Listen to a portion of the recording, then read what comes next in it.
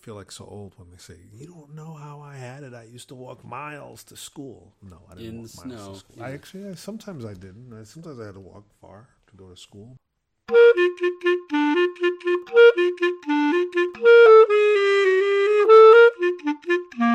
I know, right? My kids are driving 2017 Volkswagen.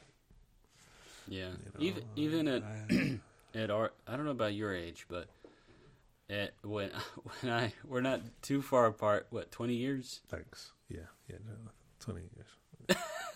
That's not too far apart. 15 years. Anyway, when I was growing up, it was expected that when a kid turns 16, they get a car. Really? That wasn't true in Brazil. It was true here from the people I knew. Here. Yeah. Whether it was, a hand-me-down or a new car, doesn't matter. They got a car. What was it like when you turned 16, or maybe further back? I did not. Yeah, I did not have a car.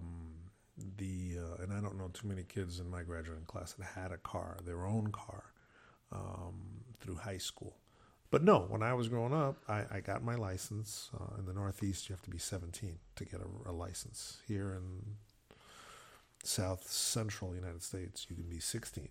Right. But in the Northeast, you had to be 17 to get a full license. And I drove my dad's car, and he had a 1974 Dodge Charger. And I was like, they would take the train to go to work, so the car would be home. So I would take that to go to school.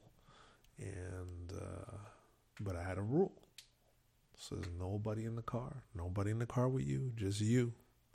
Right. So I would just drive. To this day, my buddies are mad that I never drove them home. They'd have to still take the bus. And I was like, dude, let that go, man. That happened when we were 16, They're like, no, you made us take the bus while you're driving home in your Charger.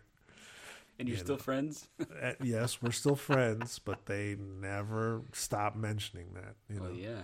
And yeah. I was support like, what them. am I going to do? Then we're all going to be on the bus, because that's what would happen. Right. Yeah, we would that all be be the on the bus. I'd rather just me have a car than not. So yeah, they would take the bus, and I would be driving home and driving to school.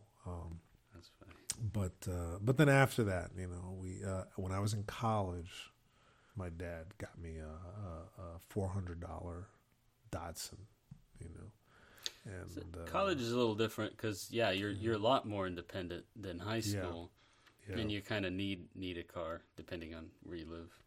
So I had one. My first one was my first car was an S10. An S10 pickup truck? Yeah. That's cool. Yeah. I had a Datsun Right. 510, which was considered the poor man's BMW, But it was, there's not too many of them around because they were made out, the metal that they used was the worst steel you could find. Because those cars were Japanese cars at a time when Japanese were still trying to make good cars. And I think the design of the cars were great. The engineering of the cars were great. But the materials were very, they would rust like instantly, Right. And mine had the floor pan of the car was rusted out. The front, like almost like Fred Flintstones, So you could see through. You could see through. You could put your feet down, and I had a friend in college that and he had a plywood on the passenger side. It had a hole in it, and you could see. So he had a piece of plywood over it. So that I had when I got the car, they had welded a metal piece around the rust, But one time I had some friends in the back of the car, and we're driving. I used to like to hit puddles of water, right? And I'd hit the puddle. Now, I didn't get, they were like, "What is all this water back here?" I was like, "You're getting wet back there?" They're like, "Yeah." Maybe I shouldn't go hit the puddles anymore because that's probably water just coming in the car when you don't even know. But yeah, they were getting their feet wet, when I'd hit the puddle of water because it was open. It was totally open. Right. So we ended up welding some good pieces up there before I sold the car. But I wish I still had it. That was a Datsun 510. But it would have. Right now, it's probably just a rust bucket because they just rust away. Northeast. You just go bad. But an S10 pickup truck would be cool, man. A little mini truck. Was it a 6-cylinder? 4. It was a 1998. What do you call it? Is it step back? What's it called when step side? Step side. Yeah. It was a step side. Yeah. That's pretty cool. Single cab.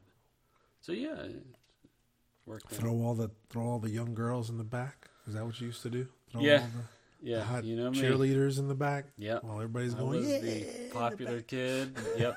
Had all the friends. That was me. Good for you. Good for you, John. That is awesome. Awesome. I wish I had a truck today. Yeah. To go to Lowe's. I know. My wife doesn't want one. I was like, hey, we should get a pickup truck, but pickup trucks now. Oh my God. 70,000. I know. 50,000. They get bigger and bigger. Like you can't fit one in a garage. No, some of them. No. I went to the supermarket yesterday and there was a Ford pickup truck parked behind my car, and the top of the hood was about my shoulder, right? I'm like, this. How is this truck? It's like a ladder to hood, get into it. Yes, I'm like, and I turned my head, and the guy backed his truck up so I can open. My car has a little hatchback in the back, and he backed it up so that I could open it. And I told him, no worries, it's all right. But I was like, this guy. It was like a brand new Ford truck, big, all the chrome and everything. I'm like, this guy probably commutes to work. He's probably an accountant, and he has to have this freaking monster truck, My cousin's neighbor had a huge Dodge Ram pickup truck, extended crew with dually, and it's a tow beast, And I asked him, I was like, dude, we got like land or something? And he goes, nah. He goes, I just commute in this. I was like, oh my God, what a waste. Thing's a diesel, like a big, huge tires on it and everything. And I'm like, are you kidding? And it's like those people that own Jeeps that never go off-roading. That never go. Oh, I had a Jeep. Oh. Yeah, I had a Jeep. Did you go off-roading? I had read an article. Growing up, when I wanted my first car, I wanted a sports sedan. That was what I wanted. And the sports sedan of the day was the Jetta, right? Volkswagen Jetta, and there was a trim level called GLI. They still have it, but at that time it was a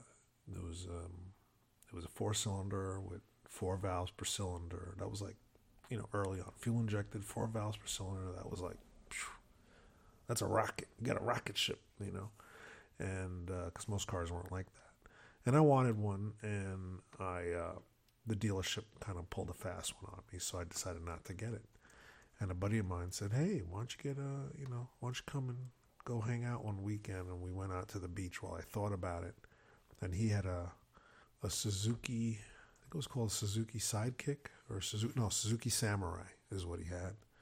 And Suzuki Samurai was a little Jeep, literally. I mean, they might as well have called it Little Jeep.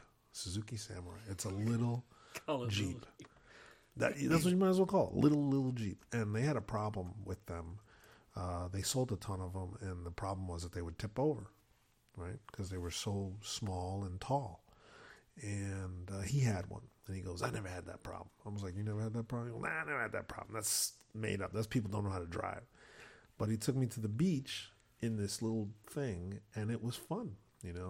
We were out in New York, out in Jones Beach area, and we're on the beach. We're on the sand in this little thing. I was like, oh, this is so awesome, So he goes, yeah, you need a Jeep, though, to do it. You can't do it with your Jetta. You can't go Jetta on the beach. Forget it, So I said, well, I'm not getting a Suzuki Samurai. This thing is a tip-over king. I'm going to go get a Jeep Wrangler. So I got a Jeep Wrangler.